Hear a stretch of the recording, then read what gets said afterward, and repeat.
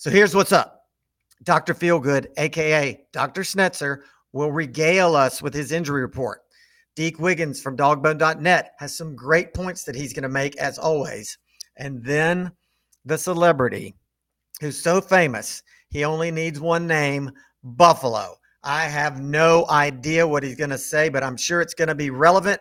Then we're going to wrap up with our friend at DGD, Malcolm Mitchell. Malcolm joined us at a live podcast at Creature Comforts last week. Did you know that Creature Comforts is now the official craft beer of UGA Athletics? Because they are. So support them. So let's freaking go. It's time for the Mad Dawg Show, coming to you live from the Park Group studio in the heart of the Bulldog Nation. The Mad Dawg Show is proudly sponsored by The Sanford Company, Bulldog Illustrated, TheDogBone.com, Classic City Collective, The Park Group Marketing and Media, Ventures Barbecue, Sellers Construction, Bib Distributing, Pelicano Construction, Go Clean Co., Jay Lee, Attorney at Law, Ortho Georgia, Progressive Communications, Cherokee Brick, Macon Monogramming, Jags Pizzeria, ASP, Butler Auto Group, Willingham Sash and Door, Cranford Chiropractic, and Walthall Oil Company. Now, here he is, your host, the Mad Dawg. Based on the idiotic text that I was getting during the game, you would think that we were fandy. Georgia fans were acting like spoiled juveniles. So, Coach Bobo, let's just get right into it. It seemed like the entire Bulldog Nation has been whining about his play calling. It was Bobo boring, is what everybody was saying. Too many screens and too many dives. And to that I say, as usual, will allow me to retort. Did Beck check down into some of those screens and dives? I don't know. And by the way, our run blocking was atrocious. Do you think that CMB coach Mike Bobo was going to empty the entire playbook against UT Martin? Please tell me that you don't think that that's what he should have done. Because if you think that Coach Bobo should have emptied his playbook, should have shown some trick plays, should have served up chocolate chip ice cream with whipped cream, sprinkles, and a cherry on top instead of vanilla, if you really think that, then turn me off. Turn me off right now. Click. Turn me off. That's right. Turn off this podcast and never turn it back on because you are too football stupid to listen to me. You don't even have a kindergarten football education. You should be planting flowers when the dogs are playing, or maybe balancing your checkbook, or maybe knitting some socks.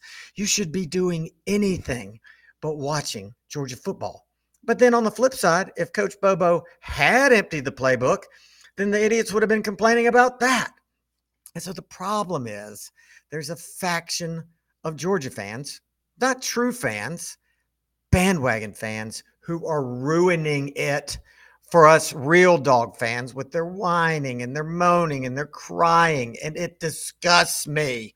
I had to put my phone away during the game. New rule. I don't text while the dogs wage war. Won't write them, won't read them either. I can't handle all the negativity. Why? Because I want to project positivity. And the real challenge, all my real Bulldog fans, is for you to project that positivity too. Next negative item on my agenda, criticizing players. If you've been with me since the beginning, then you know my policy.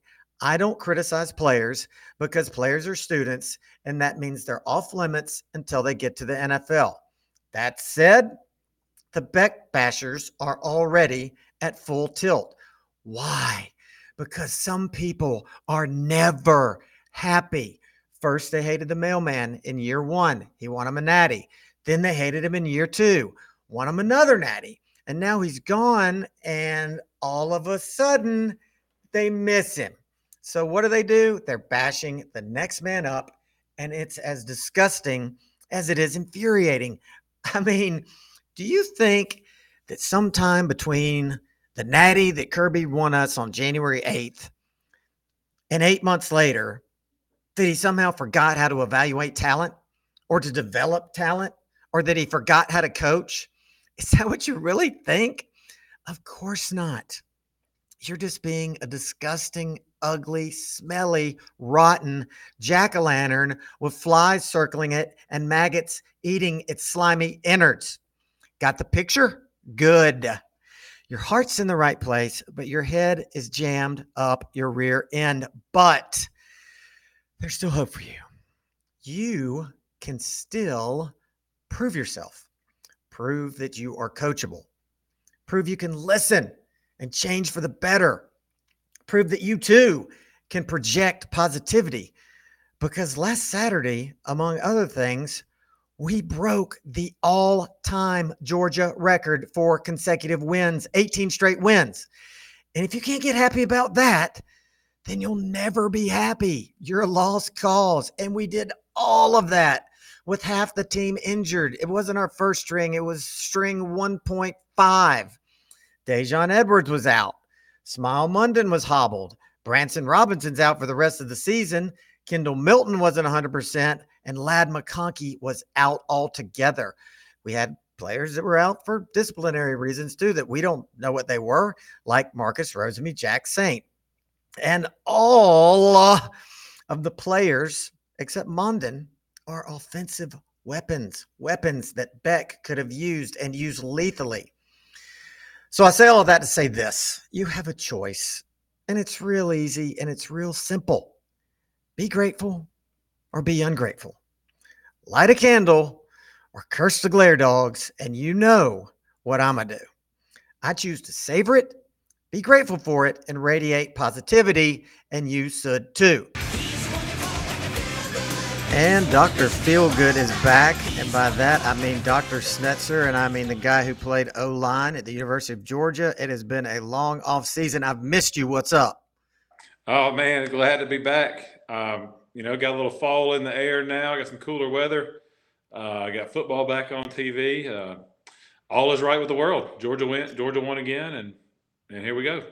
Here we go, man. And all of a sudden, we got lots of injuries to discuss with you. Let's start with, we'll do McConkey last. So let's start with Dejon Edwards. I think he's got a sprained MCL, dealt with it in the past. They said he's probably going to be able to go, which I'm kind of like, leave him out of Ball State and have him ready for the Gamecocks. What do you think? Yeah, I mean, I think these guys are competitors. They want to play. So I think if he can play, he probably would like to get up there and get a few snaps in. Certainly, we always, want to make sure everybody's 100% before we get them back out there. And we want to save people for the games that we need them. You don't like to take anybody lightly, but again, this is a game that we should be able to take handedly with our second string guys. Well, to your point, with Kendall Milton, he played even though he was not 100%. He's got that just nagging hamstring injury from hell, Mm-hmm.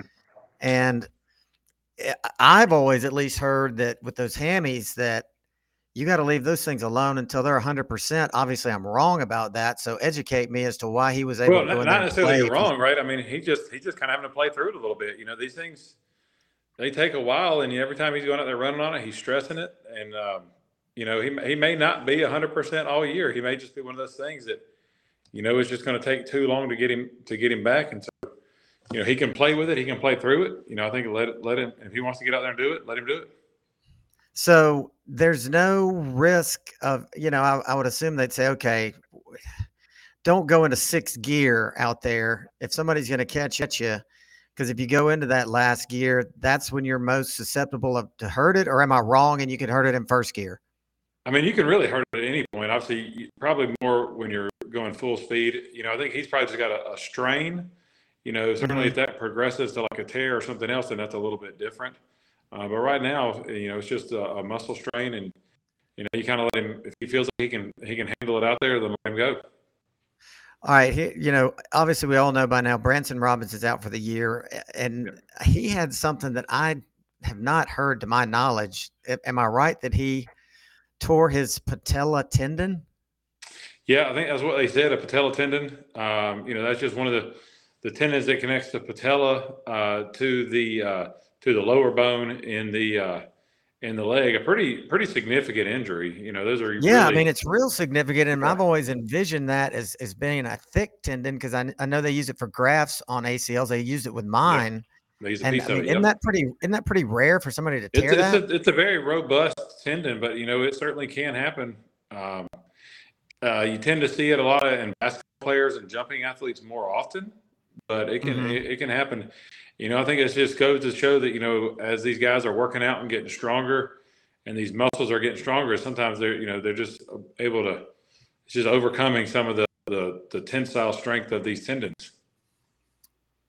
So the big one, McConkey, the mystery back injury. Kirby said in his presser, he doesn't really understand it. He said it's a big, long word. I could never find anywhere where they actually use that long word. It looks like one of those twitchy, tweaky things that it's very hard to treat at all. Have you been able to? I mean, you're a back guy. Have you been able to Yeah, I find am, and somewhere? I haven't seen anybody mention exactly what it is, other than he just had back pain, you know, back injury. So obviously, there's a broad spectrum of injuries that could be anything from as simple as like a pulled muscle. He could have a fracture of like a transverse process. You know, could have a herniated disc and having kind of sciatic type pain. So it's really hard to say without having any more information exactly what it is and how long he's going to be out. It does sound, I mean, like he's out there doing some work right now. They said he's running some routes against the air, so he is able to do some stuff. So I think that's obviously, you know, in his favor that, you know, at some point we're going to get him back. Can you call your buddy Ron Corson now and see what he could tell us about McConkey? Do you have him on speed dial? Yeah, no, yeah. I don't know if Ron would divulge that right now. Yeah, I bet he wouldn't. I bet some folks out in Vegas might like to know the answer to that question. Yeah, Some I'm lines might sure. move. Yeah. Who else is hurt? Mondon's been kind of nicked Mondon up. was kind of nursing a foot injury, I think, and you got a couple guys with shoulders, and you know, you come through a hard fall camp. You know, you're getting into this, and you know, we've talked about this in the past. You know, they're always going to be people are always going to be playing hurt. There are always going to be some injuries out there, and you know, the longer the season goes, obviously, the more it's going to happen. You know, it's just, you know, it's a tough sport, right? And that's, you got, you know, the next guy, that's the philosophy, and they've done a good job these last couple of years of doing that. You know, we've lost some key players at times, and you know, we've had some guys step up and really make good plays for us and really help this team to where we've been these last couple of years. All right, last thing, I want you to educate me on this because this to me is one of those injuries that's kind of newer, and that is the torn labrum, which Marvin Jones Jr. had all of last year, but he played. And I actually looked it up, you know, and it has to do with the shoulder socket. Yep. So it just seems like you're a one-arm bandit. Yeah. So the labrum is basically like a rim of cartilage around the socket of the shoulder to help provide stability. You know, you kind of think of the shoulder as like a ball and socket. Mm-hmm. You know, the thing is that the socket itself is really not that deep, and so it needs that kind of extra rim of cartilage to provide some depth and provide some stability. And so, you know, you see these people with these labral injuries that put a lot of stress on their shoulders. Typically, you see it a lot in like overhead athletes. You'll see a lot of volleyball players, throwers, but they kind of just damage that rim along there. And as long as the shoulder is stable, they can continue to participate. What I mean by stable is it's not dislocating during activities. You know, they can participate in it, but it's a painful injury. I unfortunately have suffered through one for several years. But yeah, it's tough. But with physical therapy and strengthening kind of the rotator cuff muscles and the other muscles around it, you know, you can certainly play through it. Well, so if you tear that cartilage, how do you replace it? You repair it back down. So they basically go in and put an anchor or like a drill down into the bone and put an anchor and anchor it back in place with a suture. And then the bone has to grow back around that anchor to solidify it back in place. So it'll kind of regenerate itself does not grow back. So you surgically reattach it. Okay, that makes sense. Well, I can't think of anything else to cover with you today. And I know you're a busy man with lots of kids, and heck, you might be operating on somebody before the sun goes down. But I appreciate you carving out some time for us. Yes, sir. Looking forward to another big year. Yes, sir. See you in Athens soon. So we are joined by Deke Wiggins with dogbone.net, which is my favorite website to go to. It's a clearinghouse for all things dog related, pulls articles from everywhere. It's the one place you need to go for dog info. Welcome, Deke. It's great to be here. Thanks for having me, Mad Dawg. Man, I tell you what, I can't believe we're here. We got a game behind us, and now it's on. One thing that I wanted to address with you real quick, I wanted to talk about who's your top 12. Since 12 is kind of the new number we're thinking about next year, if you had to say, who would you say? Oh, that's a good question. I didn't even put any thought into that, but I'll get lost probably around 10 through 12. That's okay. Georgia, I'm start easy. Georgia. Right. Agree. Alabama. You got Alabama before FSU? For now. Okay. I mean, so you got Alabama. You got Alabama 2. Who do you have 3? Well, I'm thinking how good they'll be in like 10 weeks. Okay. 12 weeks. So I think Ohio State. Even over Michigan. You think Ohio State over Michigan? I am. I do. Why? They don't even have a quarterback yet. I don't know. I just think Michigan is every time they're so hyped up, they disappoint. They don't disappoint me, but they disappoint their fans. I think they're due for a season where they don't quite hit what they expect to. And then I would say Florida State. I mean, they did look good. Then Michigan. I'm going to start getting confused. I'm going to throw some USC. Huh? I said USC probably would be 6 for me. Okay. Already said Michigan. Penn State would be. I'd say Penn State 7. Okay. Washington, because they got cool uniforms. Okay. I'll put them at 9 or 8. I don't know. Where am I at? You're around there. And I know I had Florida State at 5, and then I had USC 6, Penn State 7, Washington 8, Tennessee 9, Oregon 10. The ACC looks pretty bad, so I can't really put anything with ACC. I don't think Oklahoma's going to. I guess Texas. I'll go Texas 11. Maybe they should have been a little bit higher.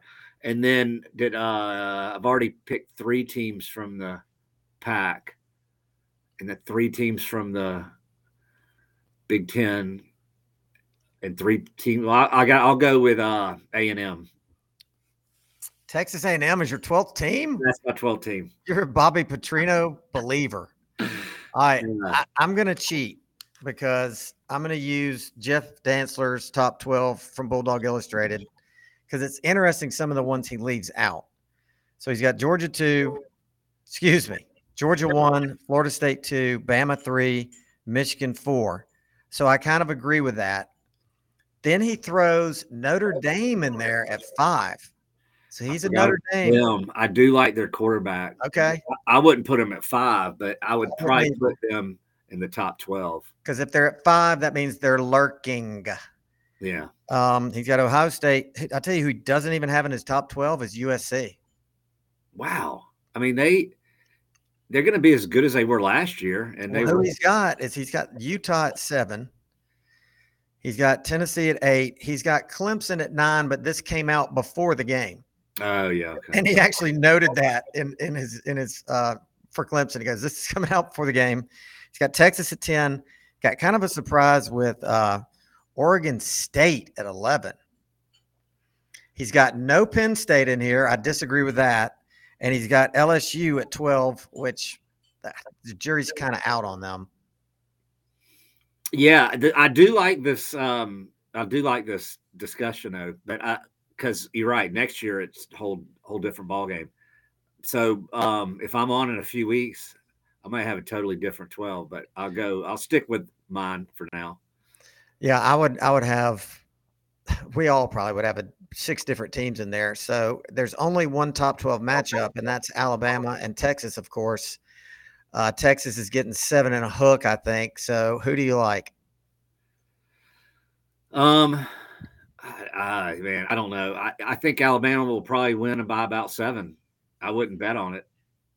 But I it think wouldn't surprise me. I'm not gonna. I don't. I hate to be wishy washy, but I could see either team winning. it's going to depend to me on Milroe. He didn't really face a defense last week, so he obviously shined. And if he gets out there and throws a few picks, then it's going to be all up to his legs. And I really don't know what kind of defense that Texas has, but I do know that they have A.D. Mitchell. I was about to say, A.D. Mitchell has some good memories against Bama. At He least does. one really good one. He wants to make some more. Yeah. So I've got, because luck didn't fall Texas's way last year and Bryce bailed him out, I'm going to say this year I'm going Texas. I'm pulling for Texas, and I hate Texas, but I will pull for them. And I think they got a shot, but I didn't. All right, let's talk about an arch rival. Yeah, what's that? I said I was going to shift to an arch rival. Let me finish. You finish your thought. I said I didn't get to see any of the Alabama games, so I don't know. I mean, I saw the stats for the quarterback, but I have no idea what to think about them. Yeah, I mean, you got to kind of look at them with a grain of salt because of who they're playing. So let's jump into Florida. Now, I can definitely say they will not be in my top 12 anytime soon. They're not, but okay. I can see two sides of this thing, right? So 3 different plays go different in that game. First of all, you don't have 2 number 3s on the field. That's easily correctable. That's different. Then what was the illegal motion? The illegal motion doesn't happen too. Yeah, they did everything they did bad was at the absolute worst time. Right. It was awesome to see. It was awesome to see. It was and it wasn't, because I am classic pull for the SEC guy. I'm not pulling for Florida. I'm pulling for the SEC. I'm pulling for teams we play, obviously, because, we really need them ranked good. It's not good when Tech loses. It's not good when South Carolina loses. It's not good when Florida loses. Who else do we play? At least Tennessee won, Ole Miss won, Missouri won. Who else we got? Auburn won. I mean, it's possible that Auburn could be undefeated. Let's flip into that. Let's go to Auburn. If Auburn is undefeated when we play them, and what they're doing with their quarterbacks, by the way, is terrifying. By having one guy who goes up and down the field and they bring the other guy in at goal line situations. That's so crazy it might work. But what's going to happen, Deke, if it's halftime of the Auburn game, both teams are undefeated, and Georgia's down 21-7 because of 2 turnovers? I won't say what they are. Just dream them up. Muff punt, fumble, interception, whatever, block field goal. When you're coming out and the offense, we get the kickoff first, 3 and out. We get the kickoff, we hold them. 3 and out for us again. You going to stick with Beck? Probably not, but I don't think they'll be undefeated because I think they play at A&M the week before. I don't think they'll win that game, but I do think it could be a tough game for us. I think the environment will be insane. That's like the test for Beck for sure. I mean, okay. So now the question becomes, since it's been said there's no number 2 yet, if you pull Beck, are you putting in Brock? Or are you putting in Gunner? I mean, I haven't seen enough, but I think Gunner looks a little more natural. Brock still looks a little unnatural to me, like passing the ball. And they both look to run maybe too soon, but I just haven't seen Gunner enough for sure, and really neither. But I watched the game last night, and man, Beck's got such just a natural throwing motion, and on swing passes, he's not. Even though he's got a rocket, he's got good touch. Mm-hmm. Always spiral. I mean, I feel good about him, and I felt a little iffy watching him in the stadium, in the first half. But let me be clear, I want it to be Beck. That was strictly a hypothetical question to ask you where you would go, and I would agree with you on who looks like more of a natural quarterback between Brock and Gunner. To me, it's Gunner. He seems more instinctual. I think he's more mobile. There's he was recruited by Bobo at South Carolina, so obviously Bobo likes him, but it's just one of those little things that it's kind of fun to play a guessing game as to who would the number 2 guy truly would be in a crunch. Well, hopefully they'll both get to play in at least 2 of the next 3 games. Right. And so it might be obvious by that game. I hope that they'll both get to play in the next 3 games, which leads me to South Carolina, whose quarterback got sacked 9 times. What in the world is going on over there when they're allowing North Carolina to sack Rattler, who's pretty mobile, 9 times? I have no idea. I didn't watch that. I didn't see it either, but obviously their O-line is awful. And I had heard that, and I had heard that they had lost a lot, and that, skill player wise, I think they've mainly got Wells, and that's it. So I was concerned on their behalf that the cupboard might be pretty bare. Yeah. And they lost. I mean, somebody was saying they look decent on defense. They did get a couple picks, I think. But they lost some good players to the portal. I mean, I know that they lost, I think, a receiver or tight end to Florida State. They lost a running back that went to like Oregon or Oregon State. They lost that Birch guy. So I think they're after them kind of getting manhandled, especially on offense, to UNC, which is no power. Right. They're in for a long season. I've told Gamecock friends before the season I could see them finishing second, but I don't see that at all. They did have some of the best signs I've ever seen on game day, none of which I can repeat on here or my wife would kill me, but you need to go back and rewatch it or I'll tell you offline what they were. All right. So if you had to pick the one Georgia player, and you can't say Beck, that you're most excited to watch this year, who is it? Oh man. Well, I mean, the guys that are proven, I can't wait to get Ladd McConkey back and obviously Brock Bauer, but I mean, those are obvious ones, but I'll go with just based on what I saw Saturday is Chris Smith on offense. I mean, he looks like a bigger, taller version of Arian Smith. I mean, he looks like, and he's had injury problems too. So if he's healthy, he looks the part. And did you say Chris Smith? I meant CJ Smith. Yeah, CJ. Okay. I'm sorry. Yeah. Yeah. Obviously CJ Smith. On offense and on defense. I mean, Mikael Williams on one side, and you can't say Mikael Williams. You don't get to pick him. He's a known commodity. Marvin Jones Jr. Yeah, you just know that I was going to say Marvin Jones Jr. All right, well, I'll tell you who played amazing, and we've seen him, play. But it's Tyke Smith played phenomenal. Yes. And he's been, he tore ACL in 2021, so. Yeah, maybe it's just taking him 2 years to get to where we thought he'd be, but we're stacked in the defensive backfield. We are. I'll say on offense, I'm hoping that Cash Jones out of the backfield catching passes is as lethal as I've been hearing. I think that's a guy that he's so fast that if you can get him in space, he could be a big problem.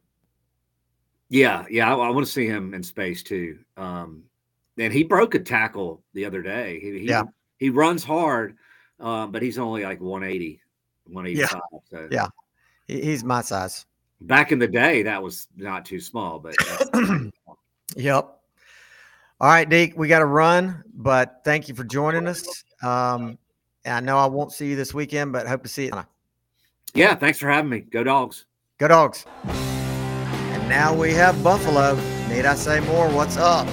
Hey, Mad Dawg. Good to be back, man. Wow. Good to have you back, man. The offseason was way too long. It was real long, but the Braves have made it kind of nice with their huge run they're going on right now.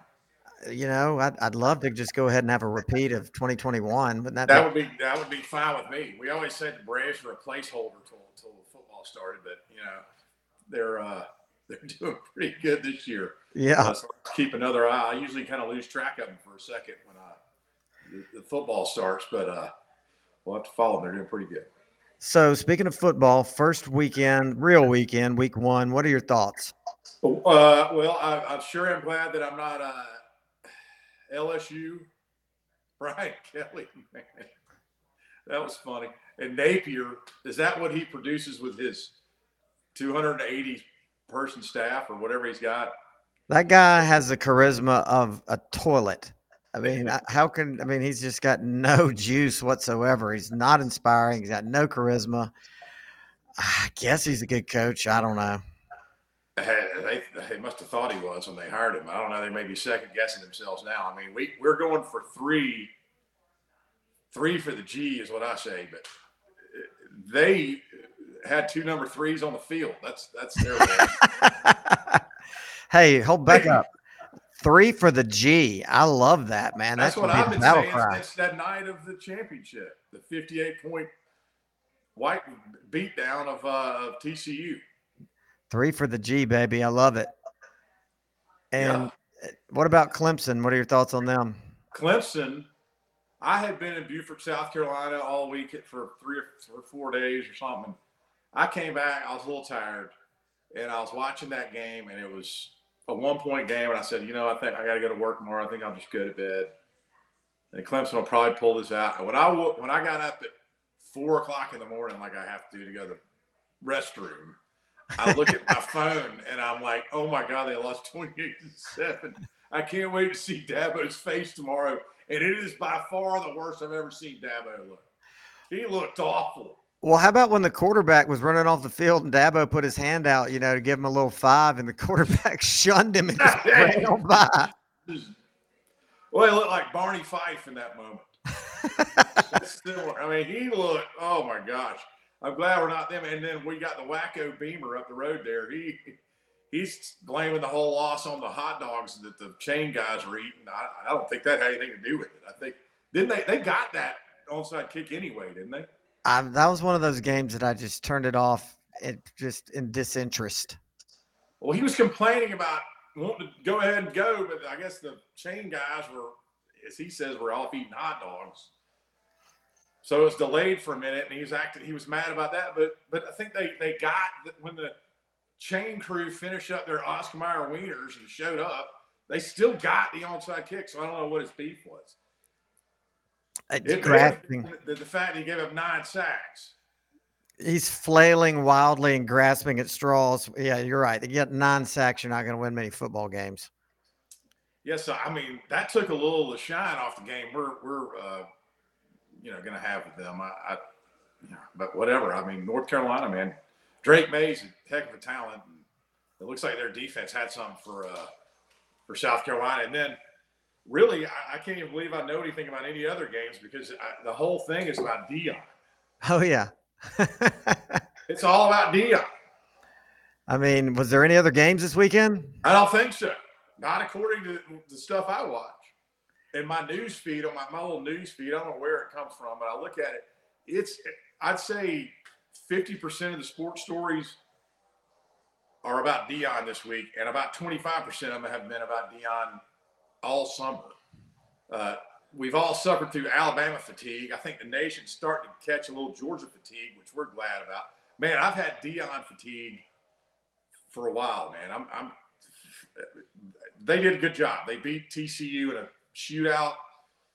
I don't know, they're favored against Nebraska this week, but it's just so much talk and so much. I'm just kind of glad that maybe that's the way he needed to do it there.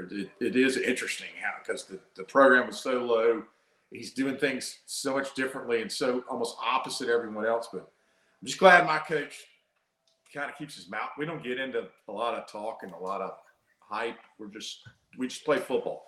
Well, speaking of that, then we'll go back to Deion. How about Brian Kelly comes out and says, we can't wait to go beat FSU's butts. I mean, who does that? You don't hear Kirby say that or Saban say that or any other coach for that matter. I mean, he just basically, I'm sure they plastered the bulletin boards all over FSU with that, and we saw what happened. But I mean, how arrogant is that guy?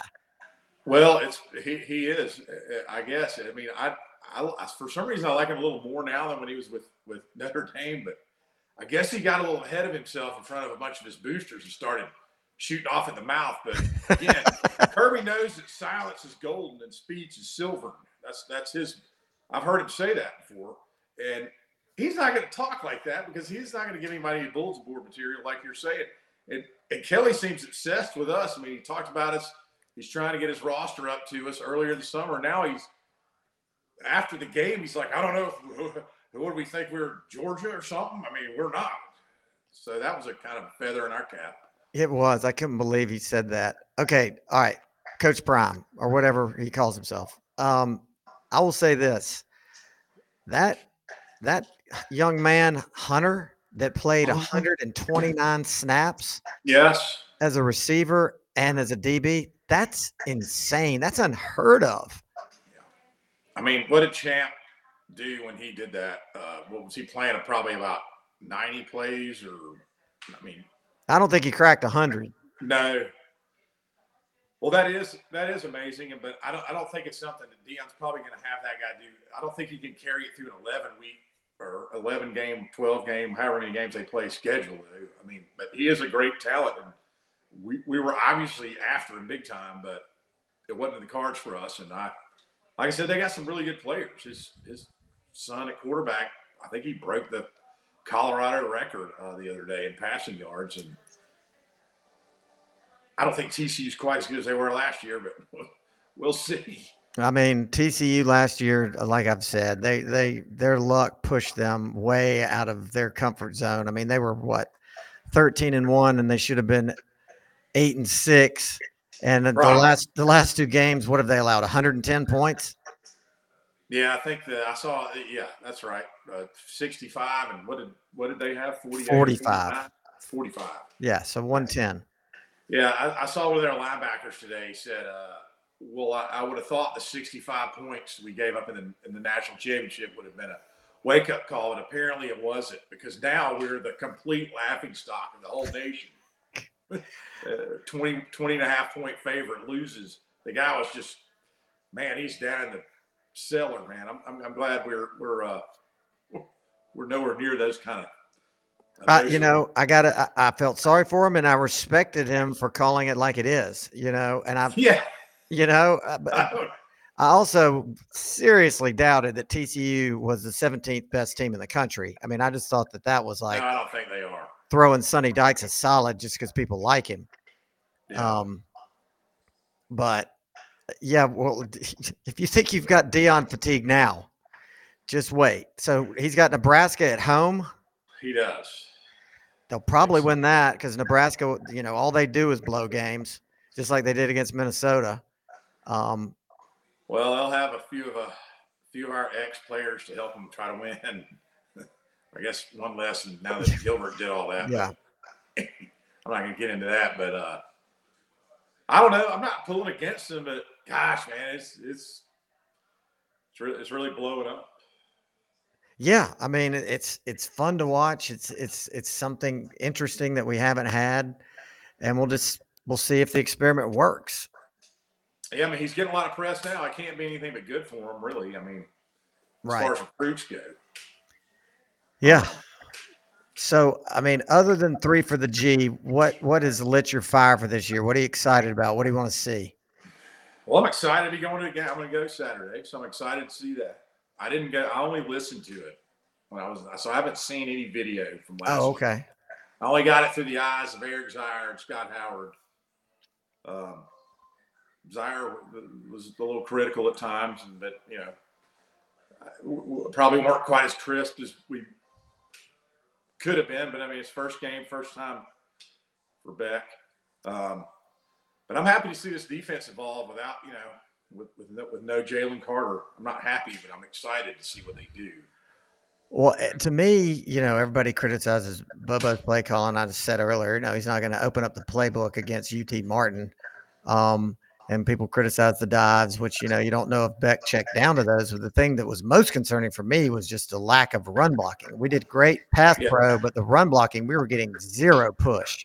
Yeah. That's what Zaire was, kind of talking about describing on the radio. And I've seen us do this before. I've seen us do that before, and kind of come back.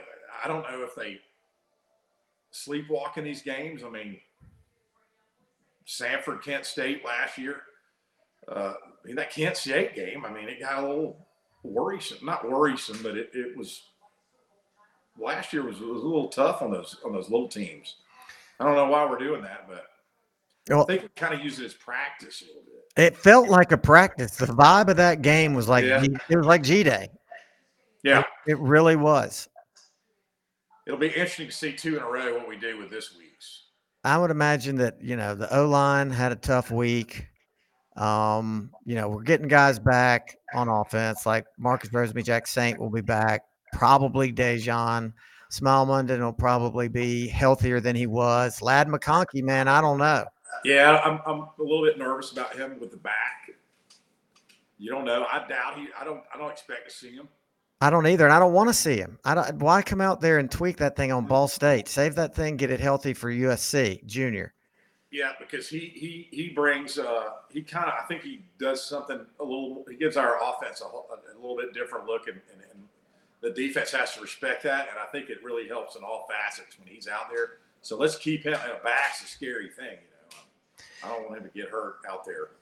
The upside to Marcus Rosemy-Jack Saint and McConkey being out last week is you got to see a whole bunch more receivers. Right.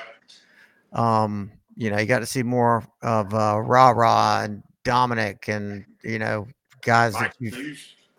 Oh, Muse. I mean, let's talk about him.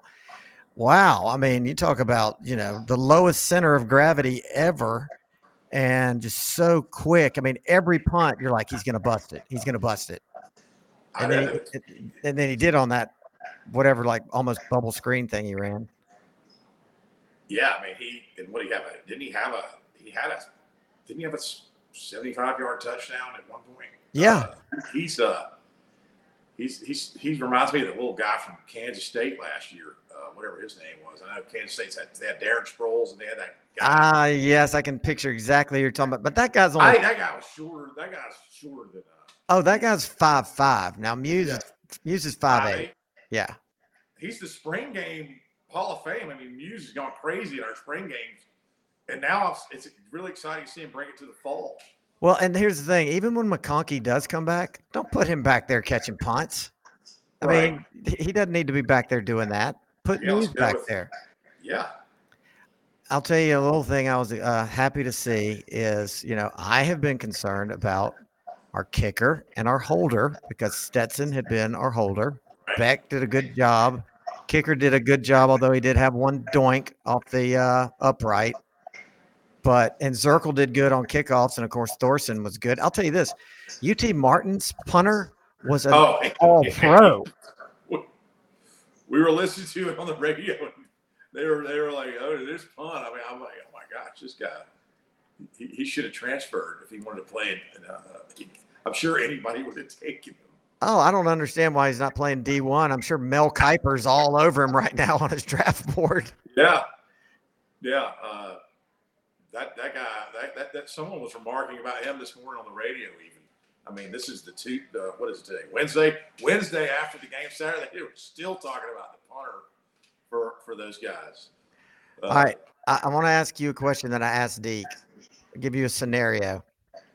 All right, we're at Auburn. We're down 21-7 at halftime. There's been some turnovers, maybe a pick, maybe a fumble. We come out, we get the ball first in the second half, 3 and out. Defense holds them. We have another 3 and out. Do you pull back? And if so, which quarterback do you put in? It depends on, I guess, Beck obviously isn't doing well in that game. Maybe I don't know if he's the one that caused a turnover. I don't know. I think I'd look at body language, but if I don't know, man. I don't know. All right, let me change the question. Quarter, we got 2 possessions already gone, so there's some time runoff. Yeah, I mean, I guess I would go with Vandergriff. Okay, you go with him over Gunner. I think I would. Okay. Just because he's been there a little bit longer, and hopefully I get to see both of them this week live. Yeah, and for some reason, I just like Gunner's body language. He seems more natural, more instinctual. I know he's got the mobility factor over Brock. I don't know. I mean, it's a fun little thing to debate as to who would be number 2. Vandergriff went in first the other day, right? Correct. But that could just be seniority or something. Right. Because I guess we don't have a depth chart that lists that. I don't think we've got a depth chart at all. People were complaining about it. Yeah, I guess. Kirby's latest. I'll tell you one thing we're going to have to see Saturday is old Marquez Cooper, the running back for Ball State. That's the guy that went bonkers on us for Kent State last year. He transferred to Ball State. So that's the stat of the day. I didn't know that. Okay. Oh no. That guy was rough. Yeah, he was rough. I wish we'd have talked to him about coming. I mean, we could use him now, especially with the running backs being a little banged up and all. That guy was a good player, so I'm going to see what he does this week. What is the logic or the rationale, I would like to know, between going, you know what, Kent State's kind of played out, I'm going to Ball State. Maybe he thought he's a baller, so he had to go to Ball State. I don't know. He was a baller in Athens last year. Wow, that's a little factoid there, Buffalo. A nice nugget of yours. Now I'm going to really key in on him. Yeah, he's a good player. I don't know. Maybe they don't block as well as Kent State. Who are you I've never known Kent State. I've never thought of offensive line play when I think of Kent State, but maybe they were good. I don't know. Who are you going to the game with? My wife and my younger daughter. We're going to go up there. My older daughter's coming up. She goes to Georgia College, and she's coming to the game. So we'll get to see her. And I don't know. I'll probably come back here afterwards. I'm not going to spend the night, I don't think.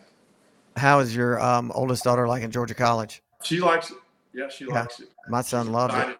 She's excited to come to Athens, though, this weekend.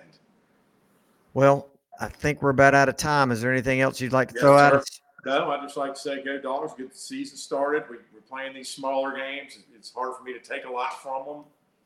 But I know we get a lot of good work in, especially for the younger guys. Hopefully, we're not in too tight a situation where they can't play. But the fourth quarter is a good time for those guys to get experience. And we just got to roll on and get ready for after this week. We move to the next. We get in the SEC schedule, man. I agree with everything you said. And my new battle cry is 3 for the G. 3 for the G, man. There you go, baby. Maybe we should do some weird, I don't know, like this or this. Give them the Jerry Garcia. There it is. We'll do that. 3 for the G. There we go. Thanks, Buffalo. So last week we got invited by Creature Comforts to come up to Athens and do a podcast for them. And we were very fortunate to be able to get Malcolm Mitchell to talk to us. It's always great to talk to him. And he talked about his foundation, which if you haven't heard about it, you're about to hear about it right now. At Creature Comforts, the official craft beer of Georgia Athletics. And we are fortunate today to have Malcolm Mitchell with us. How you doing, Malcolm? There's no way we can skip over what just transpired. I just want you to know I'm diving right into it off the rip. Dive in. Do you realize some of your participants have the IQ of a football player? That would be me. So we need explicit instructions. Explicit. No room for error. Well, that's true. I was probably multitasking too much, and I'm definitely just shocked that we were able to come up with this workaround. Yeah. And the crazy thing is talking to these creature comfort folks, these great folks, is I've heard that you guys have already worked together on some stuff. Yes, we're looking to impact the community through literacy. You're aware of my foundation. You've supported my foundation. So, yeah, Creature Comforts is an extraordinary group who's focused on literacy, and they're going to make a huge impact in the area. In fact, I think that was some of my confusion because when you mentioned the partnership with Creature Comforts, it never dawned on me that we were going to be there. I thought it was all a part of our ambitions to impact lives through literacy. Yeah, that's my bad. That's on me. I'll fall on my sword for that one. But it was interesting in talking to these guys and them telling me, their story.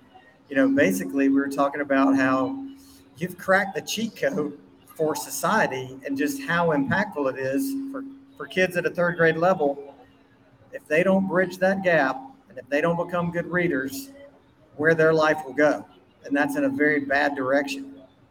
Yeah, and I think at this point in time, we're considering it to be more of a global issue and a huge challenge to keep the world moving forward and progressing. I just finished an article the other day that just talked about the importance of reading and how it builds a sense of empathy, community, everything that's needed for a prosperous society. So, if we begin to eliminate that or not do it at a certain level, well, that not only impacts the lives of that individual, but the entire community. Absolutely, and that's what I was saying. It's like the cheat code for improving all of society. I mean, in everybody's community. That's why we're going to do one again and make it. Let's go, baby. I'll tell you what. I said it before, and I'll say it again. My bank was thrilled to be a part of your organization and work with you. Microsoft was just over the moon because they didn't know your story. And then once the story got shared with them, they were freaking out. They were like, "Yes, we want to sponsor this. This is amazing." And I think that's part of, just the challenge is just getting the word out. You've done a fantastic job of it because it's your mission in life, and it's just a really cool thing to watch. This may be a bad comparison, but it's like building a good football team. All right. Yes, you have a head coach, but the head coach doesn't catch the ball when the quarterback throws it in the game. Right. So everybody has a role to play, is the point I'm trying to make. And if I can play a small role in this grand journey to change lives through literacy, then I'm very thankful. And I appreciate having the support of people like you, your bank, and others. Well, you're way too humble to not take credit for what you've done, and that's admirable. But it has just been amazing to watch all the lives you impact locally across the state. Now, how many Read with Malcolm events will you do in a given year? I'll do roughly 100. I'll do 100 in-person events for the foundation. Um, but our program stretched far beyond my physical capacity. Right. We have hundreds of thousands of students, not just in this country, but other countries participating as well. So, how do we leverage the resources, one physically and maybe through technology to further spread the message? So that's real interesting that you say that. So are you thinking maybe along the lines of ebooks, or what do you mean by that? Well, I think there are some advantages that we have to take advantage of as it relates to empowering communities through literacy.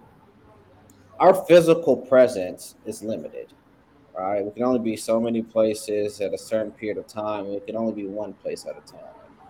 But if we can scale exposure and impact through technology, whether that be through a platform, an application, some form of ebooks, then I think we cast a wider net. And no, you don't catch every fish, but you increase your potential of catching much more. Yeah, and the cool thing is this was my first one. Yeah. Those kids went bonkers. You know my dream, right? What? What's your My dream? dream is to host one in a stadium. Oh man. And packed, so you have 80,000, 90,000 people showing up on Saturdays for football games, right? I want 90,000 Georgia third grade students or elementary school students in Sanford Stadium for a reading rally. That's my goal. That's my ambition. Well, I mean, if anybody can make it happen, you can. That's for sure. Yeah, that's going to take some work. What about this idea? So, like when you do one in a town, obviously you can only hit one school at a time. What about inviting principals from other schools who, didn't make, were not able to be done that year so they can see for themselves? Because, I mean, having administrators there, I mean, the teachers went crazy. Yeah. Teachers were going crazy over you, man. It was so awesome. Yeah, I actually love that idea, and probably need to execute that because it is, it's pretty isolated when you do one. Only the people in the school can experience it, and they'll go out and share word of mouth or share photos if they took some. But no, that's a great idea. I'm pausing because I'm trying to figure out how do we do that. Well, I mean, I'm just even thinking about taking it a step further. If we do the next one in Macon, we'll invite the mayor because the mayor would love to see that. I think that would be a great time. Now tell the mayor if he shows up, he has to stand beside me in front of hundreds of elementary school students and read. If you tell a politician that they're going to be able to get in front of hundreds of potential future voters, I don't think that's Fair enough. fair Man, enough. how have you been? Man, I've been doing great. We just got our new bank open in Macon, and it's fantastic. Actually, Tim Worley stopped by Okay. last week, and I got to show it to him and take him around, eat at Fincher's Barbecue, and had a great interview with him. Man, Good. Tim's a great guy. He's got a lot going on. Yeah, I've only met him on one occasion. He was passing through Athens. But of course, his resume speaks for itself. I didn't know some of the crazy things that cat could do. I mean, he ran a 10,300 in high school, hit home runs for the baseball team, dunked basketballs for the basketball team, and then what he did on the gridiron. And I was just like, this cat, not only is that amazing, he looks like he could go right now. That's right. And No, when I saw him, he looked like he could play. yeah, I mean, he's in great shape. He's doing great work out there with motivational speaking with places like FCA. Right. And he's got some cool stuff coming up that he wouldn't let me talk about. Fair enough. Fair enough. So where and when is the next read with Malcolm? So I actually go to Texas, Dallas, Texas, next week. That'll be the kickoff this fall. Then from there, I go to Virginia. I'll do several here in the state of Georgia. So I'm looking forward to it. We kind of blocked it off in seasons, trying to have some balance and consistency with travel schedule. Right. So I'll probably be doing them from next week until the beginning of November. Mm-hmm. Break for the holiday season. Gotcha. Yeah. You bet you're hitting a big school in Dallas. I think we have several schools actually. I don't. The biggest schools that I've done these at, I've been in the state of Georgia. I think I did one in Troup County. It was over 1,000 students in an elementary school. So, yeah, the size of them can get pretty large. So when are you coming up for a game? I'm supposed to do a couple signings this year. I need to look at the schedule. Now, I know I need to be there in person for that. So, I got to look at my schedule, and I think not this week, but next week, I think it's my first one. For Ball State, maybe? Yeah, that's right. So you'll be in the Tate Center. Who are you going to be with? I'll be in the Tate Center. Sadly, my signing partner for the last 3 years has been Coach Dooley. Oh. So I think Buck Bellew may actually fill the role of doing one at every home game. because that was Coach Julie's passion. Right. So I could be wrong. So, take that with the, but we'll see. I would love to, I would love to actually create some deal with the bookstore and do one at every home game. It's a little challenging because you don't get to experience tailgating and all of that. So Now I can't remember. Do you have one son or two? I have You, one. you have one. My wife Jasmine and my Yep. son Oakley. Your what? Say that again. My son's name is Oakley. Oakley. Okay. Yeah. I'm wearing Oakley glasses. His name's Oakley Grand Mitchell. Hopefully, the announcer, regardless of what he's doing, will say his whole name because it sounds pretty cool to me. Yeah, it does. Now, is he involved in a lot of sports? Nah, I mean he's 3 years old, pre-K. I figured you were already training him. No, nah, he'll be what he's supposed to be. I hear you. I hear you. Whatever route he takes, I'm gonna fuel that. If it happens to be football, well, he'll have a little competitive advantage because I can teach him everything I know. If it's something else, maybe he wants to get in broadcasting, I'll call you, have you talk to him. Well, I'll be happy to help, but you're taking what I think is the exact right approach. He's going to be what he's going to be. Let him find his passion. Yeah. Don't be out there daddy balling it, trying to, like I see a lot of people do, trying to re-experience their youth through their kids' sports exploits. I do want him to play one instrument or know how to, but that's about it. And then enjoy life, I mean, I think I've learned along the way, the accolades, they're pretty cool and they pick you up when you're down sometimes, but life is very complicated, so you should find every reason to smile. You got that right. And I tell you what, you should get him to play an instrument because that's one place where I failed as a father is just not forcing my kids to pick up an instrument, make them take piano lessons or guitar lessons. I mean, they did, but I didn't force them to keep going. I think it teaches patience because, now the world's filled with immediate gratification. Right? You click on something, you get immediate results. You do something, you expect immediate results. Well, playing an instrument doesn't work that way. Right. I don't care how good you want to be today. It's going to take a long time to get to the level of playing like Jimi Hendrix. So it doesn't really matter. So tell Jasmine that I said that I recommend that he learns how to play the drums. Okay. I hope you got a quiet place in your house to sound. I had an aunt whose son had some drums, and every time we go over there, she'd cut me off and tell me she had a headache. So what's up for Labor Day for you? Man, I'll probably just chill out. I was traveling a lot this week, so just relax, man. Try to enjoy time with family, and that's it. We got a new house that needs a little bit of cleaning, so probably do that as relaxation. As funny as that may sound. Well, did you buy it or build it? I didn't build it. Well, congratulations. Thank you, buddy. You have to come over and visit at some point. Man, I'm ready to. I just bought one myself that I've been renovating for a year, so you have to come down to Macon and come hang out. I got a pool. Your son could go swimming. You just let me know.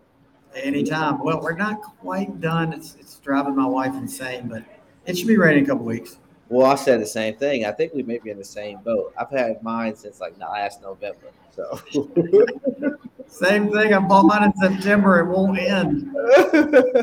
It's terrible. Yeah, well, when you have an idea, you got to see it through.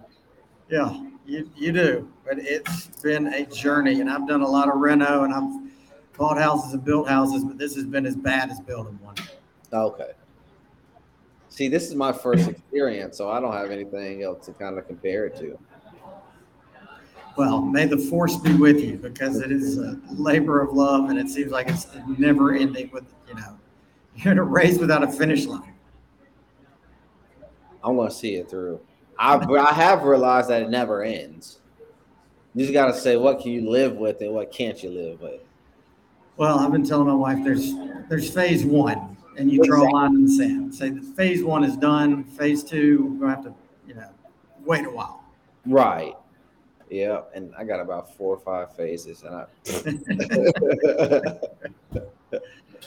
Well, Malcolm, man, thank you so much for joining us today and carving out some time for us, man. I appreciate it. Man, I appreciate it. Love you, man. Again, I apologize for not being there in person, but maybe I can find a way to make it up to you. I'll just come back on the show later this year. Deal. All right. Have a great weekend. You too. So that's it.